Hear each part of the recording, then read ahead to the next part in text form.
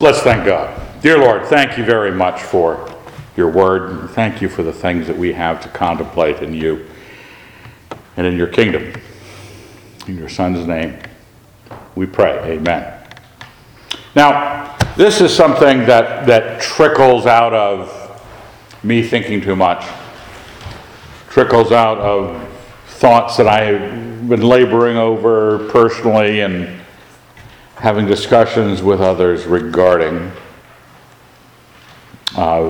Drew and I and Black Kenny and Con and various others who've been pursuing certain elements of life, trying to understand certain things. And Drew said something the other day about God's power really only being available because in the now, because there isn't any other place for it to do anything. And so when we misapprehend when we misapprehend the now, the immediate, the moment, don't husband it entirely like we should, we miss the possibility of God's power. We try to implement God's power in the past, implement God's power in the future, but those things aren't there.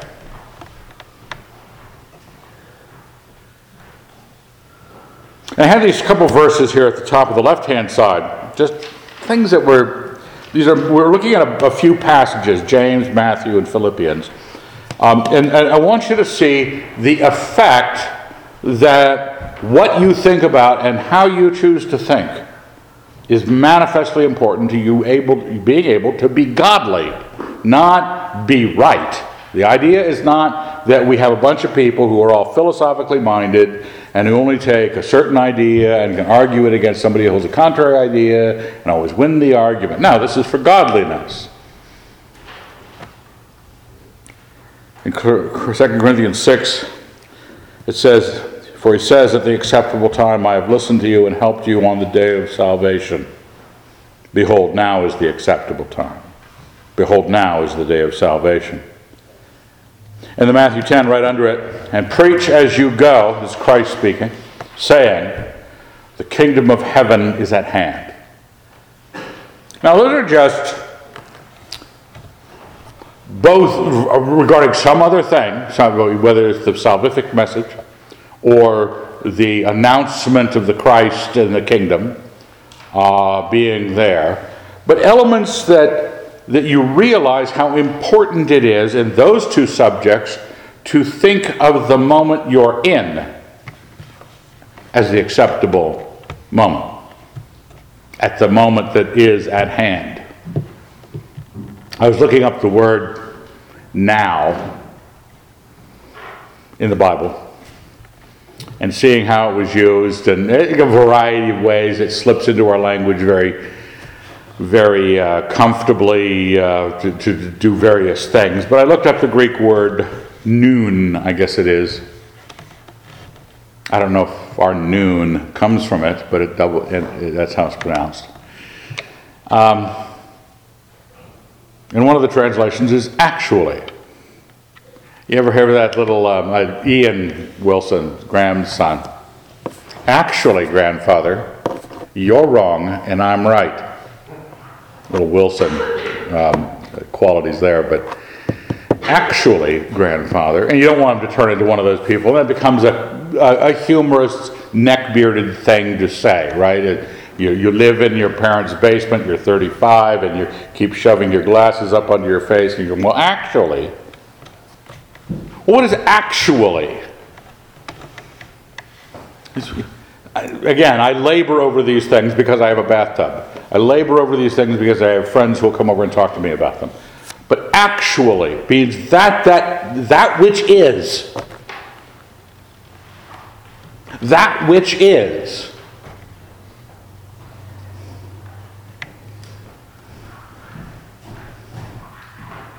Now, when Christ, or the apostle, not the apostle, James, the Lord's brother, here in chapter 4 of James. Come now, you who say, today or tomorrow we will go into such and such a town and spend a year there and trade and get gain. Whereas you do not know about tomorrow. What is your life? For you are a mist that appears for a little time and then vanishes. Instead, you ought to say, if the Lord wills, we shall live, and we shall do this or that. As it is, you boast in your arrogance. All such boasting is evil. Whoever knows what is right to do and fails to do it, for him it is sin. I mean, there's this huge warning hung over how you conceive of your tomorrows. How you conceive of your tomorrows. Because I want to suggest to you that an inadequate attention to the now strips you of all sorts of experiences of God's actual power in your life, because it is where things actually happen. It doesn't actually happen in any way in your past. It doesn't actually happen anyway in your future. Eventually, they will become now. At one point, they were now, but they aren't anymore. So, my mind in those things, to one degree or another, we're really not talking about an on-off switch, we're talking about a gradient of attention. How much attention, what percentage of your thought is in the past or the future? Do you find yourselves in conversations, that I've noticed this about myself, I could watch it happen. As I was starting to think about this idea, and I was watching myself do it. Where you're talking to someone and the conversation is going on in the now and it's moving forward, and there's essentially like a wave you're surfing. You're on the edge of this thing and you're going through it with them. Words going back and forth with meaning. But you also have a collection of poses and circumstances and things they said that you're remembering from the immediate past. Your sense of right now is you're cobbling together, naturally, a bunch of immediate past images to add to your sensation that's right on the edge of what's happening. There's the thing that's right now. It's just coming into your eyes right now. It just happened. And then there's a collection of people sitting in these pews since the sermon started. And that's how you build your reality. But some people find themselves thinking a lot about those immediate pasts, holding on to that. And they lose touch with what's happening now. They lose the ability to surf adequately in the now because they're thinking about what they just said. What did he say to me? What did he say to me? Other people, not blamey people who are, the bitter personalities, it's the past. Other people, it's fears for the future or hopes for the future. They think they're the Almighty God and a reformed Almighty God. They think they can decree everything that will happen in their year. We had a guy 40 years ago, lived with us, almost 40. Disappeared one day because he's kind of lost his marbles. Went up to his room, he wasn't there. A note on his dresser said, gone. He'd been gone for 3 days. Never came back. But he had his schedule for the semester down to 15-minute increments for the whole semester. That he could not let go of his control. He thought he was a divine sovereign God guiding his future story. The now is the now as an idea, I want to suggest to you for the Christian, is a very important concept. That's where we do what we do as Christians. It's where the power of God is. My relationship to the future, I can have one. I can say, if the Lord wills, I will do thus and such. But what is that? What humility is that? Because as soon as I say, as if the Lord wills, I am including a whole other set of forces in the possibility of the thing happening. But people who are dependent upon a future, happening, they want to make sure that nothing else but their plan happens. And life is ruined Their spirituality is ruined if it doesn't turn out. Some people pack the ice chest for the day at the beach, knowing you make some plans for tomorrow, today, and that's the today responsibility. But you know that tomorrow's trip to the beach isn't your responsibility because you have no control over that. Remember the parable of the rich fool? I'll build bigger barns. He says, you fool, tonight your soul will be required of you. And you say, well, is he going to kill me? No, it just might rain. It just might rain. And if you think you have control of tomorrow, or you ought to have control of tomorrow, that you pack the ice chest today, and tomorrow had better turn out. I want you to think of what percentage of your thinking is not functioning right now. It's functioning, trying to function, or has ideas about, claims about the past or the future. If I don't give another the authority over it, whether God forgiveness for the past. Remember, you can't hold on to other people's guilt or your own guilt in the past. You get forgiveness for God for your guilt, and you have to forgive them for their guilt. You just got to let it go. So the past is of no value to you. You just got to let it be. And the future, you have to say, God willing. But when a person says, no, I'm not going to say God willing, and no, I'm not going to, I can forgive, but I can never forget. Which means they can never forgive. They will hold on to it. This is why it says, we boast in our arrogance. We actually think that tomorrow has an actuality. Okay? That's why I keep using that word, actually. There isn't. Now, you've heard rumors on the street about my philosophies about the existence of time. That's why I don't believe that there is even a tomorrow.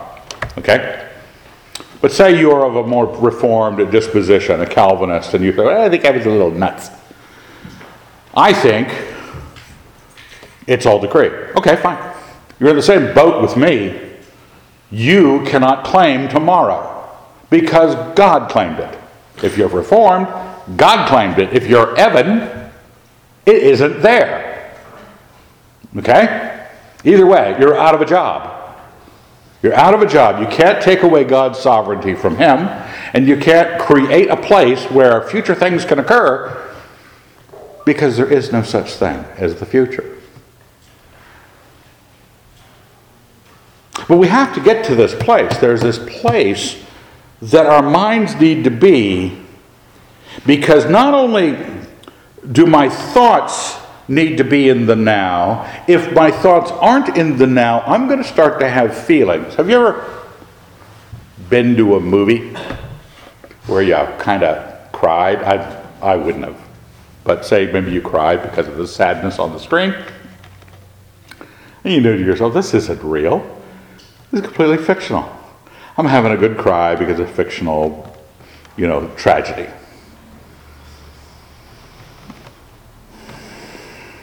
We do that for entertainment. The problem is when we start to have to go into places where we cannot have the actual past nor the actual future, we start having to write narratives in our head which are not actual. But just like a book or a movie I go to, I start to feel the actuality. You ever have a girlfriend or a spouse say, well, I dreamed that you did X, Y, or Z. I can't believe that you did that. But you dreamed it. You dreamed it. Ever dreamed that, ladies? I mean, you might. It always seems to be the chick. You dreamed that your husband, tripped you on the way to the mall or something like that. Now, it was a dream, you admit that, but you wake up kind of ticked at him. What's wrong with you women? It's a story. You felt something and you actually brought the feeling into the now, into the actual. It's not just lazy thought. I like critical thinking. It's not just lazy thought. It doesn't say I should have my thoughts largely in the now. Christ recommends it, the apostles recommend it. But it's also about how I perform as a saint, how I am feeling the feelings I ought to have. The more accurate my measure of the actual, the more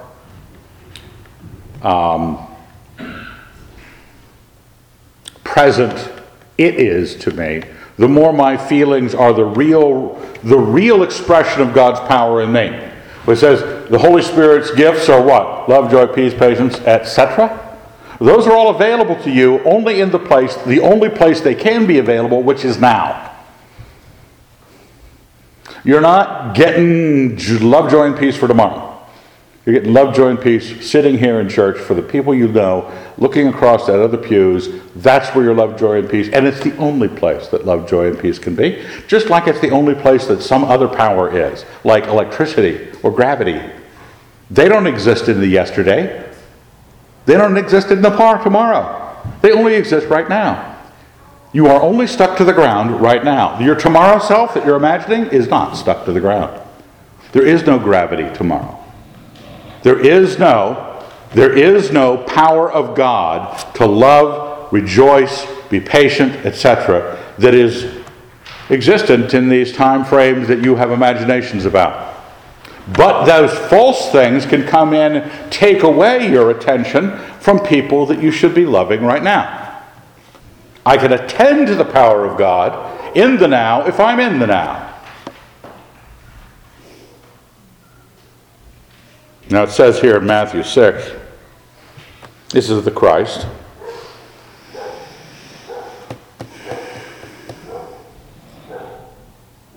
Therefore I tell you, do not be anxious about your life, what you shall eat or what you shall drink, nor about your body, what you shall put on. Is not life more than food, and the body more than clothing? Look at the birds of the air. They neither sow, nor reap, nor gather into barns, and yet your heavenly Father feeds them. Are you not of more value than they? And which of you, by being anxious, can add 1 cubit to his span of life? It's a massively quotable passage. I want it on your refrigerator.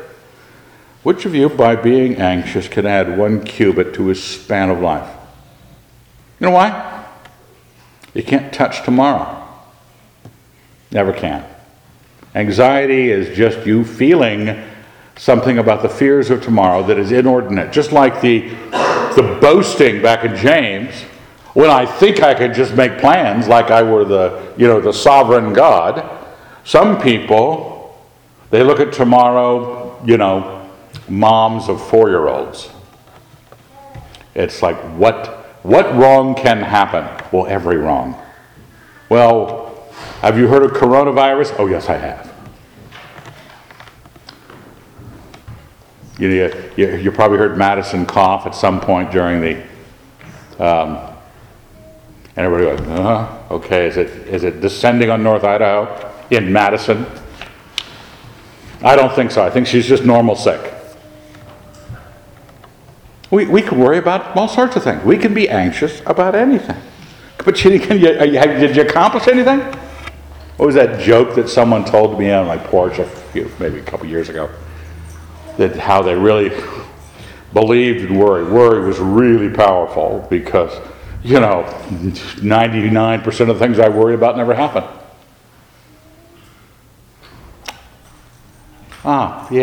There's proof there. 99% of the things you worry about never happen, so it must have worked. But you can't. The Lord said, our God, the maker of heaven and earth, said, you can't do anything with your anxiety. And why are you anxious about clothing? Consider the lilies of the field, how they grow. They neither toil nor spin. Yet I tell you, even Solomon in all his glory was not arrayed like one of these. But if God so clothes the grass of the field, which is alive, today is alive and tomorrow thrown into the oven, will he not much more clothe you of men of little faith? Therefore, do not be anxious, saying, what shall we eat, or what shall we drink, or what shall we wear? Now, notice all those things are really valid. I don't want you showing up at church naked. I don't want you showing up at church ill-fed, thirsty. You got to tend to these things. 8 glasses of water a day, they say. For the Gentiles seek all these things. Oh, those Gentiles. But look at this. And your heavenly Father knows that you need them all. We're not arguing about whether or not tomorrow is going to happen and whether you're going to need a salad, need a drink, need some clothes to put on. You will. God knows it. The Gentiles know it. Everyone knows it.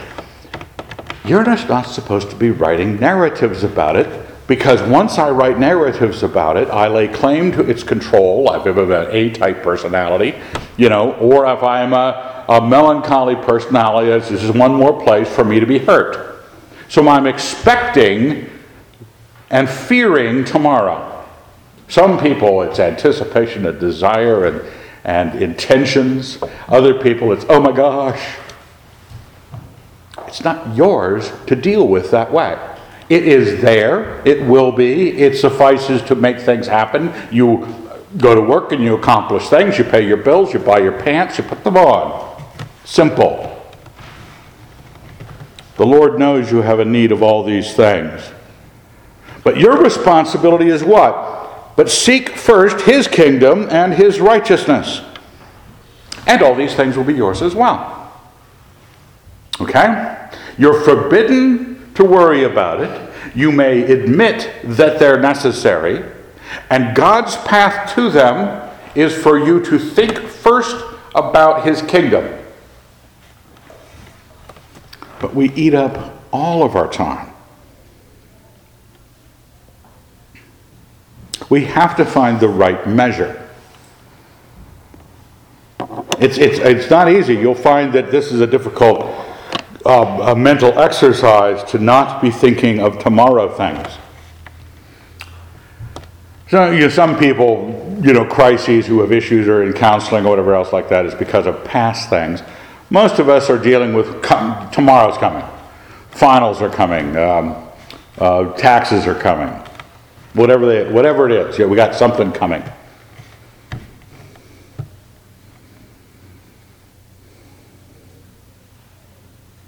What is our attitude towards it? Do you have a philosophy of tomorrow? I don't care what your view of time is. Do you have a philosophy to obey the Lord on these instructions when you address these things?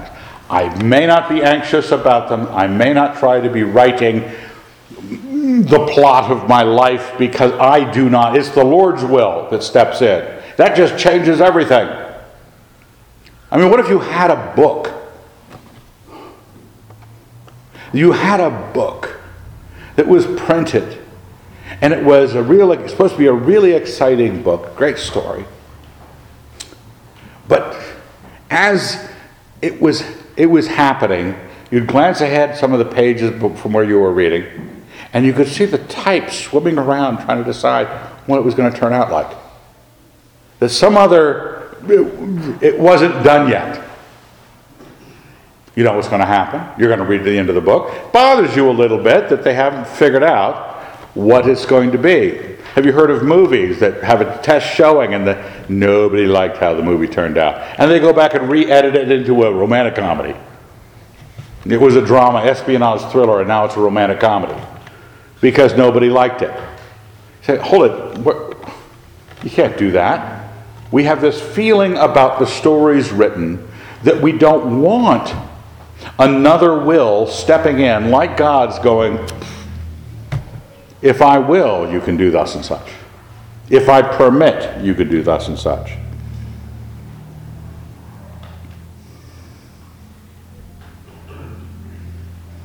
Therefore, do not be anxious about tomorrow, for tomorrow will be anxious for itself. Let the day's own trouble be sufficient for the day. Now that is our God, Jesus Christ. Saying that, I recommend that you do it. I don't recommend that you hold my views to do it. I recommend that you do it. You accomplish that. You could have very, advanced Presbyterian views about the nature of time and the cosmos. You could have odd ones like mine, fine, but you got to do this. You may not deal with tomorrow. Even if you believe tomorrow is there in some sort of dimensional theory that involves you doing exactly the thing that ends up breaking your leg. Even if you believe that's there and can't be avoided, you may not be anxious about it. That's just our Lord. Now, I had some passages here on the left-hand side, just an earlier part of Matthew 6. In the sermon, this is the Sermon on the Mount. And it's an earlier part where just reading through them, with this came a little bit later in the chapter, the bit about anxiety and tomorrow. And look what it says in Matthew 6:19. Do not lay up for yourselves treasures on earth where moth and rust consume and where thieves break in and steal, but lay up for yourself treasures in heaven, where neither moth nor rust consumes and where thieves do not break in and steal. For where your treasure is, there will your heart be also. That's one of the reasons I put the Matthew 10 passage in. The kingdom of heaven is at hand. We're not just looking at heaven as pie in the sky by and by, the life hereafter, whereas you might say a distant positive future that cannot be changed. Well and good, that's there, but the kingdom of heaven is at hand. You are dealing with a treasure in heaven that is accomplished. It's not just treasures in heaven that you were rewarded for later. That may be also true, but you have treasures now. Whatever the case, where your treasure is, there will your heart be. What's the nature of your thought patterns? If you say, this is really hard to deal with, Evan. I feel so like I need to be responsible. Because people hide their disobedience to Jesus Christ under all sorts of words. There are ways you can plan and be responsible without disobeying this passage. But if I care most about Jesus Christ, if I care most about obedience, if I treasure His approval, which is calling me to love and to rejoice with the saints and be at peace, and I'm not loving and I'm not rejoicing and I'm not at peace, then I think my heart isn't in it. I don't actually treasure that. I probably got some hidden treasures that are about you planning your life, you having a career set up, or you making resolutions, or whatever they are. Whatever kind of things you mess with, not now. But not now is what you're responsible for. Now is where the power of God sits. Because your love has no other place in the world but now. That's it. Your love has no other place in the world but now. Joy has no other place in the world but now. Peace has no other place in the world but now. If you want these things, you've got to retool how you think about your universe. The next line says, the eye is the lamp of the body. So if your eye is sound, your whole body will be full of light. But if your eye is not sound, your whole body will be full of darkness. If then the light in you is darkness, how great is the darkness? If you think, and I think too much, I'm not an apologist, but I like to think. I think our motto, as I've told you before at the house, is it's the thought that counts. If you think that actuality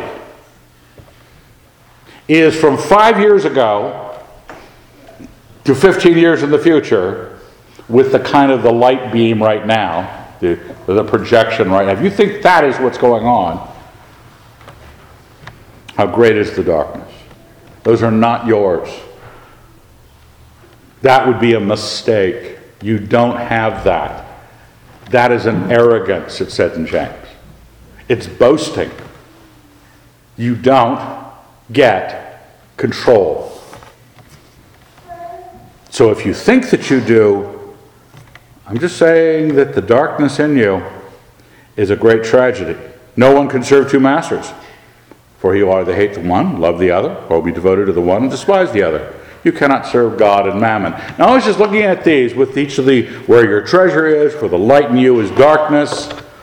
You cannot serve God and mammon. We think we can serve our Christ and ourselves. And Christ says, no, I know what you need. The Gentiles serve themselves, yes. You should be serving the kingdom, knowing that your Heavenly Father knows you need to put pants on in the morning. And your Heavenly Father, knowing that you need to put pants on, and knowing that you need food, and knowing that He will give good gifts to you. He knows how to do that. We need to show that we consider Him to be God and not mammon to be God. Him to be God and not your future plans to be God. Him to be God and not your story that you've written for yourself to be God. Philippians 4:4 says, rejoice in the Lord always. Again, I will say rejoice.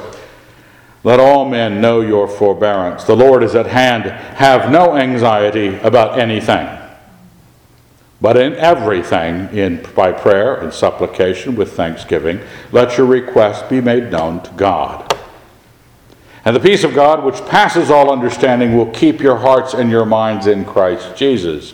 Now, we know, it's from the Matthew passage, that He knows what you need. And we also know from the Philippians passage, He'd like to hear from you what you know you need.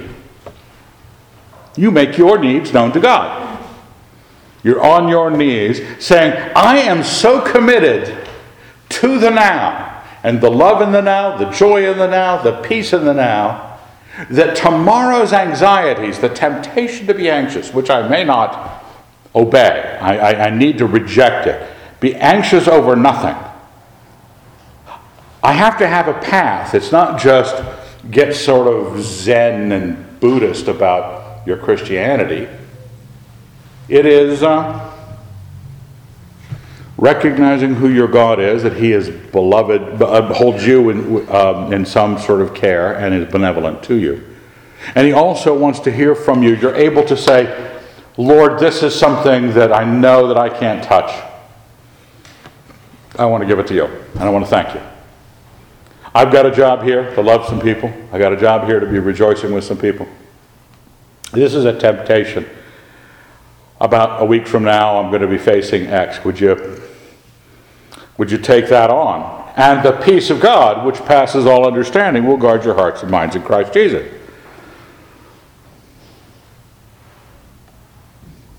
It says in the next verse, verse 8, finally, brethren, whatever is true. Again, I was looking at, I've been in these passages a lot because they're favorite passages of everybody. You can approach these from all sorts of different angles. This was on my mind, and I was thinking about the actual and the now, and it coming home to me kind of like some sort of, epiphany. That this is the true. I can say propositional things about the past. I can make conceptual claims about it or the future, but not actual ones. And how suddenly the people in front of me start to come into focus when I give up the people I have imagined for tomorrow, or the circumstances, or the conversations. The one I'm having now means something. The person I'm looking at now, I can love. They start to solidify like a reality would. Whatever is true, whatever is honorable, whatever is just, whatever is pure, whatever is lovely, whatever is gracious, if there is any excellence, if there's anything worthy of praise, think about these things. Have a ordinate attention to the actual. Know what's going on. Know what people are saying in front of you. We sometimes don't. I remember Daniel Paxton coming up with the notion, the greatest compliment you could pay anybody is paying them attention. Attending to what they say. And how much we don't. How much we don't. And there's a degree of inattention to things that are vastly important to the kingdom of heaven. God wants us to love one another. Remember, we're a church that is not legalistic at all, right? You can dye your hair blue all you want. Get a tattoo. God bless you. Hope it's good graphics. We believe in the new covenant, which loving your neighbor as yourself and loving the Lord your God are the greatest commandments, and they fulfill everything else. You do not wrong your neighbor if you love your neighbor. If I am not even focusing enough on my neighbor because I'm telling myself little stories about my past or telling myself little stories about my future in which no love can actually function, where 70 to 80% of my mind frame is in those places where no Christianity can be lived,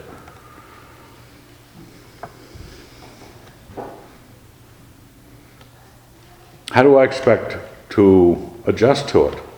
You know, one of the things you also read, this won't make you loving. This is just a kind of a mental exercise for Christians. You know, am I even thinking in the right categories here?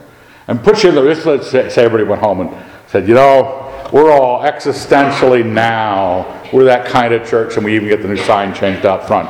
All Souls Existentialist Christian Church. Wouldn't make us obedient, but we would sure know we were disobedient. Because if you're in that now, and if you're facing the person in the other pew, or the person you're talking to or not talking to, or the persons you work with in the now that have an actual relationship with you and they're wondering if they'll ever be loved by you, but you don't have time for that because you're writing a dang story for tomorrow.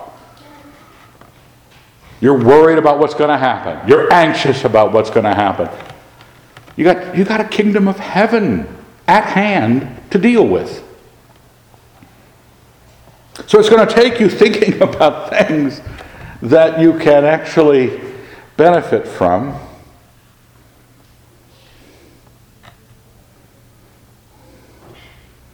How many chapters, remember when you were an adolescent? I mean, I overtly wrote self-aggrandizing, self-worshipping, wish-fulfillment fantasy in journals where I'd write stories of quite heroic stature. Okay, I was quite the something. Though, I'll share this with you since Leslie is not present. In high school, I had a journal, because I was required to have a journal. I was not that gay. But I would write these stories and illustrate them, because I'm an artist. And in one of those stories, after I had found out, this is in Michigan, that my family was moving to Idaho, I wrote a story in which I featured as the hero, in which, tragic hero, my wife died, and part of the scene was me burying her in the yard of this big, many-gabled, Tudor half-timbered house surrounded by pine trees. 1970. It's kind of prophetic. It's a little weird. But I'm in the picture, I drew a picture of it. In the picture, I'm standing on the lawn by a mound of dirt, and I'm holding a shovel. I have a cape on and a top hat. It's 1970. Come on. We were cool. Those are all sort of burying the wife in the yard. But the house was a prophecy. Is there something? Well, you know perfectly well you wrote stories about how it was going to turn out for you, and it didn't. Wasted hours trying to work some magic on the future. Having a plan is no magic. Remember the rich fool? Having a plan for bigger barns. It's the most responsible plan you can have. I'm going to expand my business. That's a good plan. Except you're dead tomorrow. Because you have no control of it. And when you function like you do, when you feel like you do, it starts to occupy your efforts as if you were working some magic on it. And all you were doing was being anxious, worrying, and trying to add a cubit to your span of life, and it wasn't working. It's arrogance.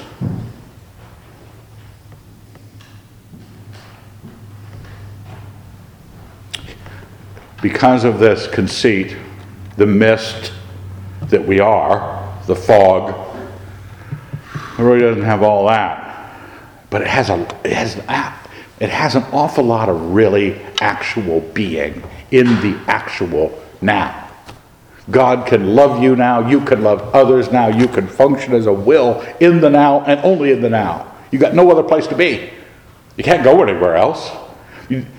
All you can do is grab photos, some sort of chemical reaction or digital reaction to what had happened and shuffle through them like you were recapturing something. You got nothing.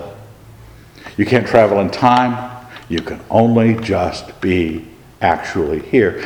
This is where you have every bit of your power. To everything that we are given. We have work to do.